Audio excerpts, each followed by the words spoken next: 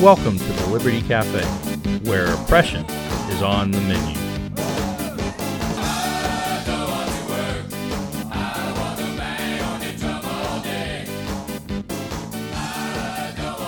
I'm glad you're with me today for the very first episode of the Liberty Cafe. Since we're just getting started, I thought I would let everyone know kind of what we're going to try and do here on the Liberty Cafe. And what I really want to do is focus on the fault lines that we see in the public debates of our day, on culture, on politics, on religion, whatever it might be. You know, when people are engaging in these debates today, what they often try to do is position themselves as being in the mainstream. So, for instance, a liberal or even a moderate might call Bernie a socialist on one hand and then label Mark Meadows as a right-wing extremist, and so they are attempting to put themselves right there in the middle. But really, when you get right down to it, they're actually socialists themselves. Unfortunately, this takes place not only in the Democratic side of things, but also on the Republican side. And the exact same thing happens in religious debates as well, even sometimes in those conservative or evangelical denominations. So the way, I think, to get to these fault lines, to help us understand this better, is by going into the Bible, by using those biblical dividing lines, right, so that we can see things like right and wrong, good and evil in these debates of today. There's a couple of things that particularly stand out to me in these dividing lines. One is how folks want to pretend like the things they're doing to oppress us are actually acts of compassion. We see that all the time. And then another is the absolutely ridiculous lengths that people will go to deny the existence of God. We really see this everywhere, but it's especially obvious with the elite in this country. You know, the ruling class, the coastal society, the so-called experts in intelligentsia. So with that as a background, let's go ahead and get started. I can't think of a more fitting topic for us to talk about on our first episode of the Liberty Cafe than socialism. There's a couple of reasons, at least, why that should be the case. First is because socialism is at the heart of most of our economic problems we face today and many of our moral problems and failures we face in society today. The second is because socialism is on front and center display in the Democratic primary. I mean, we've seen over there what happens when Bernie Sanders decided to go full socialist on us this time. Not that he wasn't full socialist before, but I think some of his opponents called him out on that, and he was obligated to follow through on where he is. And even in the Democratic primary, that seemed to be a bit too much for some of the voters. Maybe not necessarily because they opposed it, but just perhaps because they thought it wouldn't sell in the General Assembly. By the way, I think this also shows us that just how bad a candidate Hillary Clinton was in 2016. She barely made it by Bernie. And in fact, if it hadn't been for the superdelegates, she probably wouldn't have made it past him. And so the fact that he essentially got trounced in this primary, he came in second place, but didn't serve so well. So I think it just shows how bad Hillary was back then. But back to today, I think what we see here is, again, this principle of folks pushing somebody out far to the left so that they can all of a sudden proclaim themselves in part of the moderate middle. But the truth is that there's no body in the Democratic primary around this time who's not a socialist. They all are. If you don't think Joe Biden is a socialist, you're just wrong. He's just not quite as obvious a socialist as Bernie is, and just the same as Hillary and all the other Democrats that are running.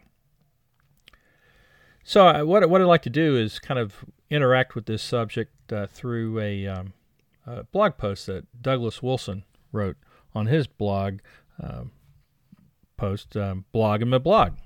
It's a great site for those of you who have not seen it before, and I highly recommend it.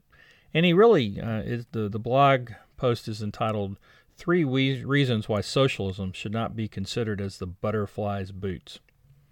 And I'd like to just kind of work my way through those reasons. And I agree almost 100% of the time with Douglas Wilson.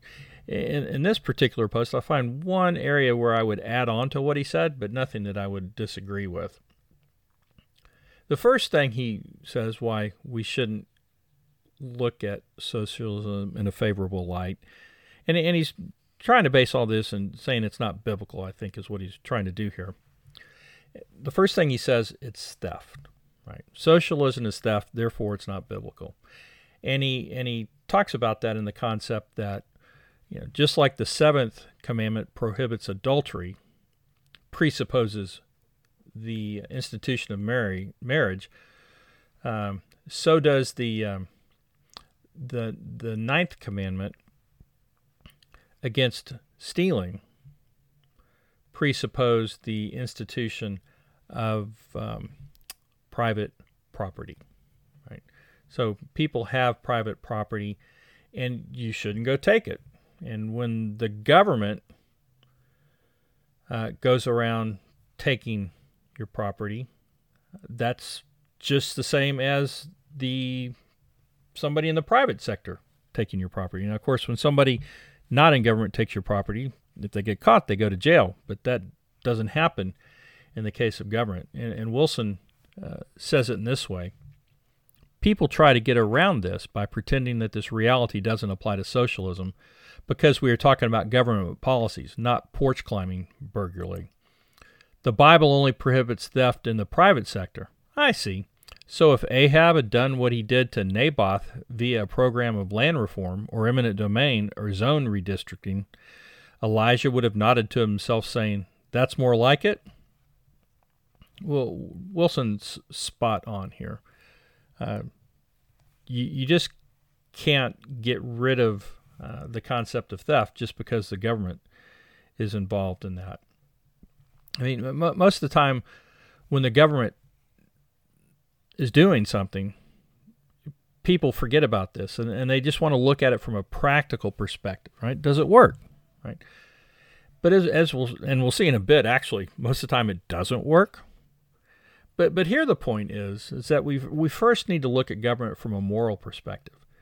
Is a certain government program right or is it wrong? That should always come before the practical.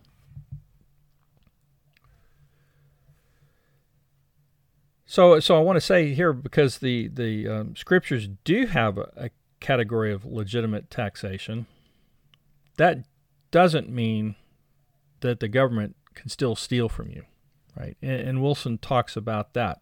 He says, okay, if that's the case, because they can tax, and he focuses on Romans 13 verses 6 to 7, he asks, where is the dividing line between the two? And he puts up something which I think is a legitimate dividing line.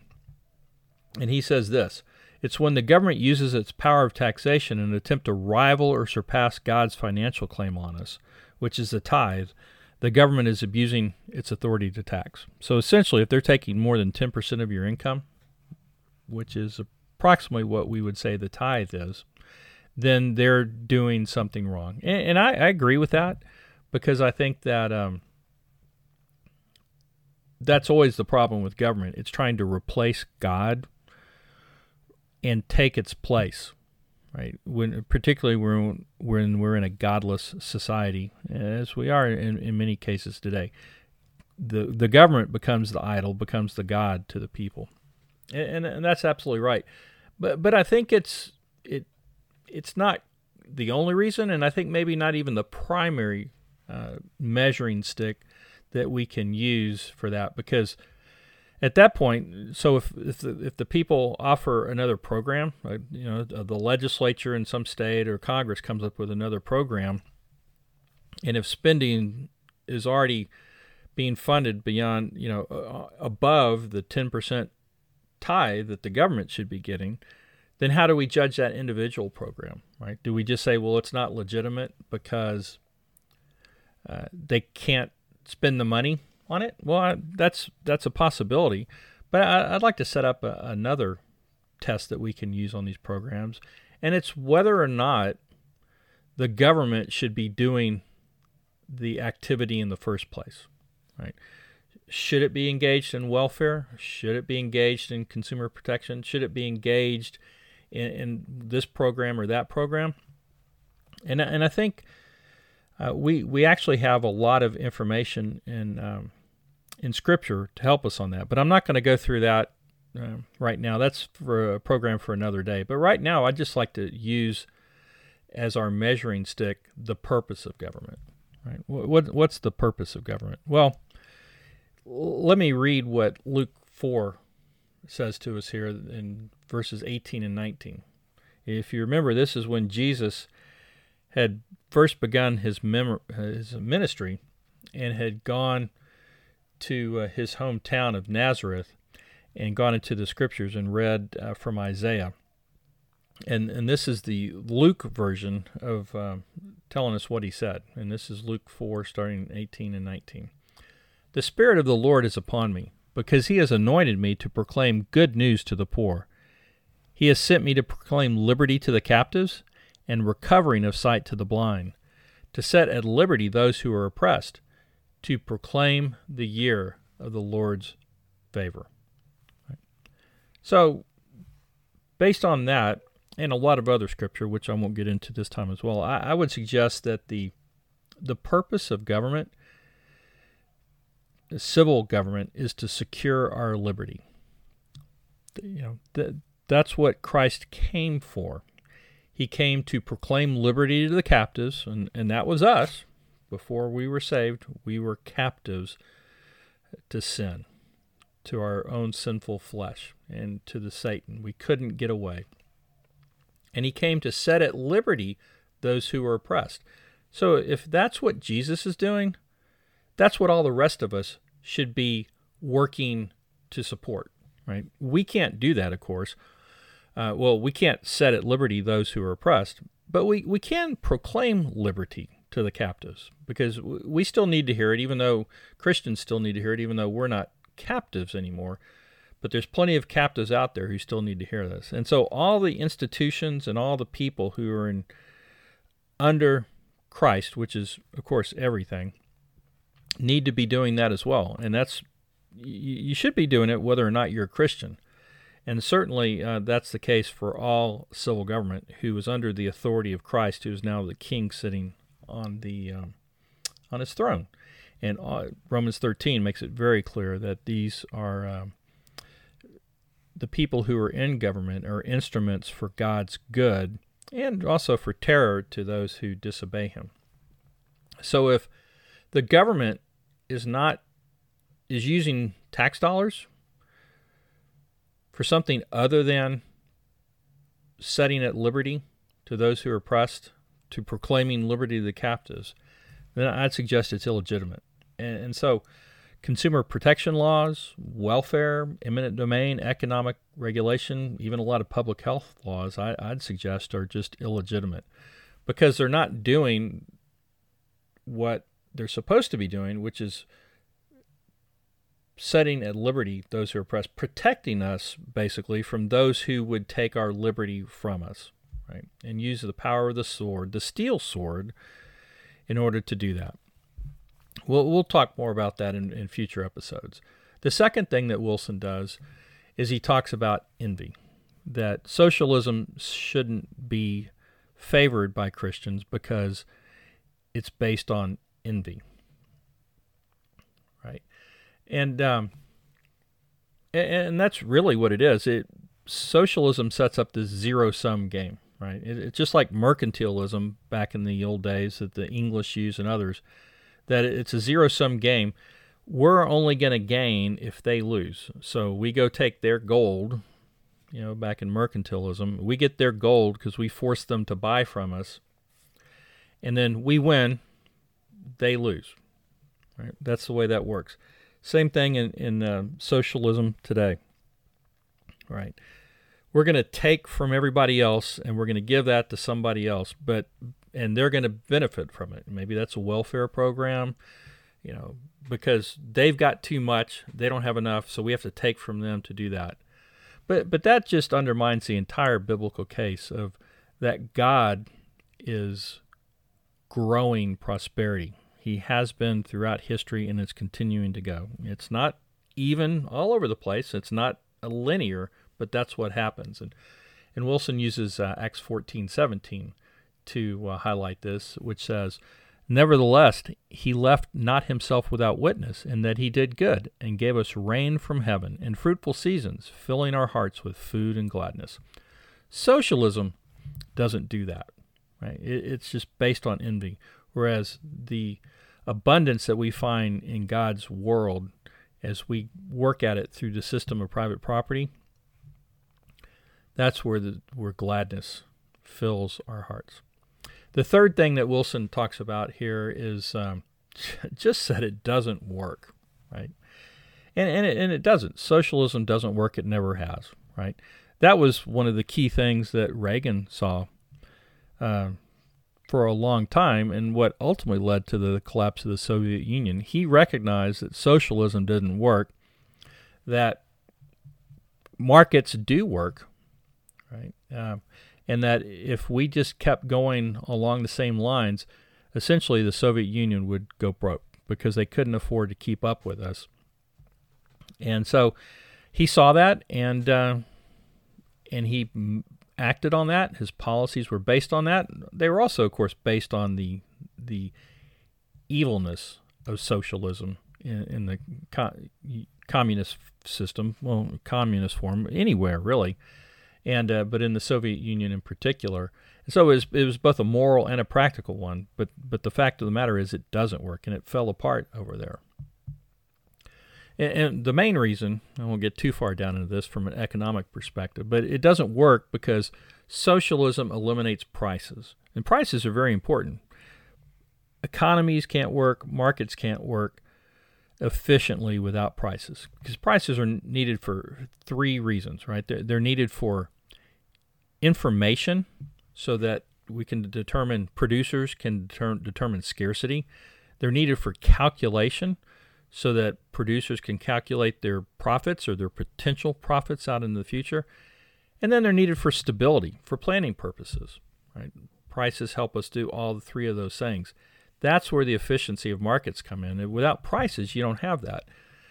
And as we're going to see in a minute, that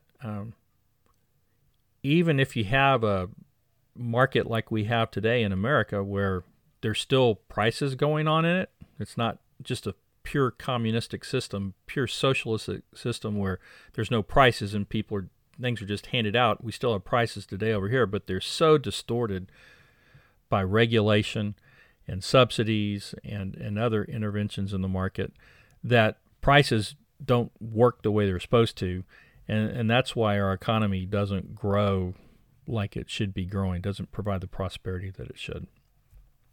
So to finish this off, I'd just like to interact with a couple of objections to what Wilson has put out here. One, that's a criticism directly of what Wilson wrote, and another that doesn't understand socialism very well and what it is.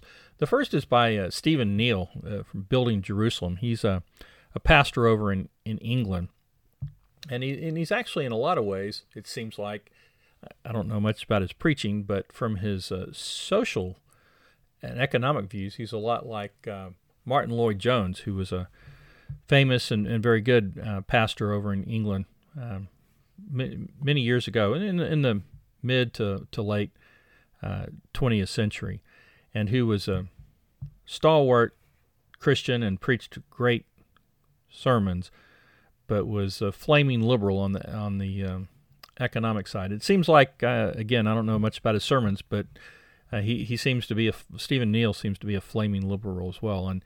And basically he says that Wilson didn't make his case because the presumption of property rights in the Eighth Commandment doesn't reckon with the concept of public ownership.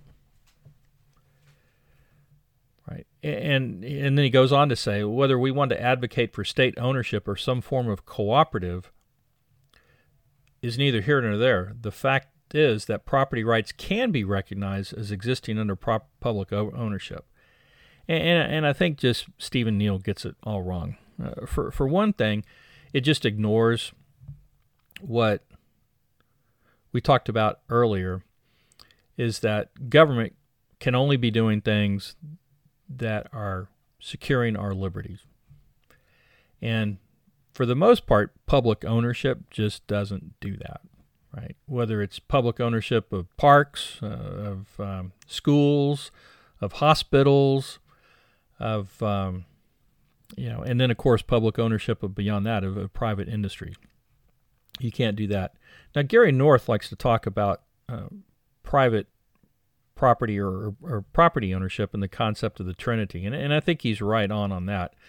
That, in the Trinity, there's Father, Son, and Holy Spirit, and they all work together and they all own together, right? But each has different roles. So he says even in the human world, that property ownership is modeled after that. And I agree with that we have a responsibility to use our property in a way that doesn't harm others, but also benefits others, right? And so, some of that can be sometimes ownership can be by multiple people. It can be even when one person in a family owns property, that property is owned by others in the family as well, as like a mother and a father, husband and wife. You can have partnerships, but also there's a government interest in that property, mainly to make sure that property isn't used to harm other people. Now, of course, regulation goes way beyond what it should on that. If you use your property within your property and you want to do whatever you want to do with it, that's be fine. If you want to put a big building, a small building, a plant, a residence, whatever, the government shouldn't be able to interfere with that. They do today, but they shouldn't be able to. But it's when you use your property to go harm somebody, either physically, you take a rock off your property and throw it at somebody, or you build a plant on it and then you pollute the water or the air through that. The government can step in then. But as far as this concept of public ownership of property, just in and of itself, that you just can't find that in Scripture. Stephen Neal's wrong on that. The second thing I want to talk about is a piece written by the Foundation for Economic Education. Now, I love FEE, is what they're called, and I first actually learned about them back in 1989, and I went to a seminar for students and young adults back then, and that's where I first came into contact with really true free market economics, what's called the Austrian school. And today, even though I've brought a lot of my biblical training into my belief in economics, I still think that Austrian economics really describes how the world works better than any other form of economics that I've seen. Now, mainly that's because we don't have a true school of biblical economics yet, but we will one day. But while we're waiting, I think Austrian economics does the best. And Sophia is great, and they continue to promote that over the years. But they let a young student at the University of Rhode Island write this piece called The Myth of Scandinavian Socialism. And this piece is just wrong. And it's really disappointed me with FEE. I'm not going to turn in my alumnus pin yet. I got a little alumnus pin a few years back from them, and I have it and just saw it the other day, and I'm glad I do. But they need some work on this. And let me just read you a quick excerpt from this. It says, it's basically subtitled, Social Democracy is Not Democratic Socialism. Again, kind of talking in the concept of Bernie and what has happened in the Democratic debate. And he says, however, the Scandinavian countries are not good examples of democratic socialism in action because they aren't socialist. In the Scandinavian countries, like all other developed nations, the means of production are primarily owned by private individuals, not the community or the government, and resources are allocated to their respective uses by the market, not government or community planning. Well, again, this concept is just very flawed. It misses the entire understanding of private property ownership. Right? So private property ownership consists of two things. One is the possession of the property itself, and two is the use of the property. Right? So when the government lets you keep your property but doesn't let you use it because of some kind of regulation, they are in essence taking ownership of that property. Right? They have taken a interest in it. Now, we don't recognize that in our titles and those kinds of things today, but they do that. It's basically through what is known as police power of the state, that they can basically tell you what to do with your property to protect the public health and welfare of others. Right? And so they control your property through production.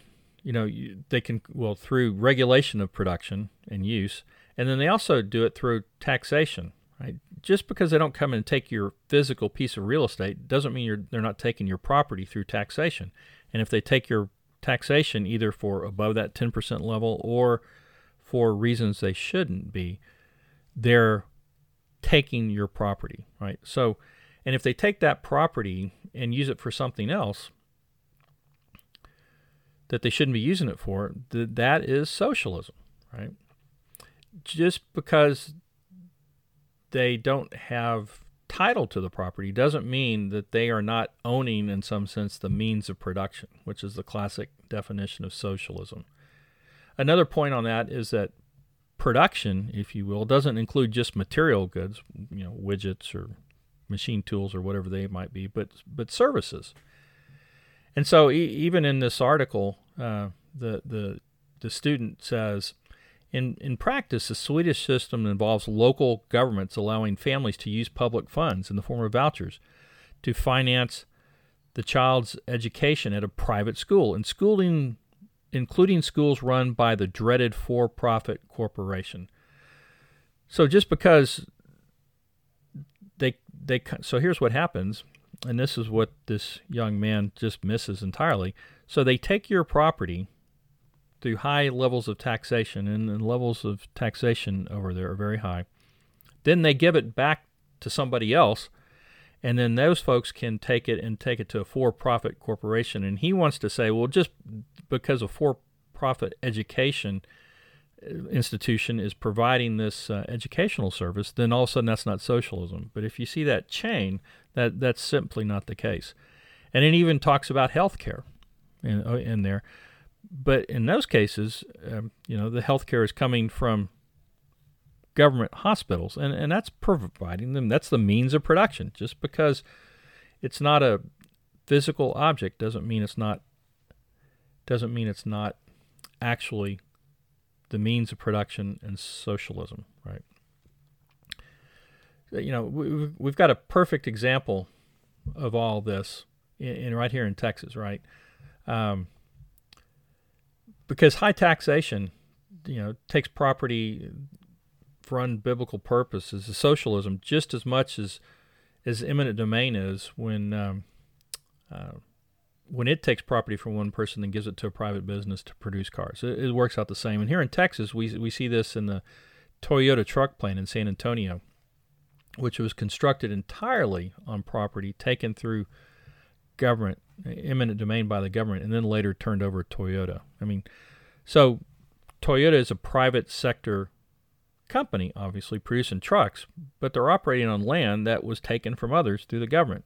Right? So whether that was physical property taken from others or just money taken from others, it's all the same thing. Well, anyway, that's our take on socialism today, and that's the end of our very first episode of Liberty Cafe. I'm so glad you could join me here today, and I hope you'll come back for many other episodes. Thank you.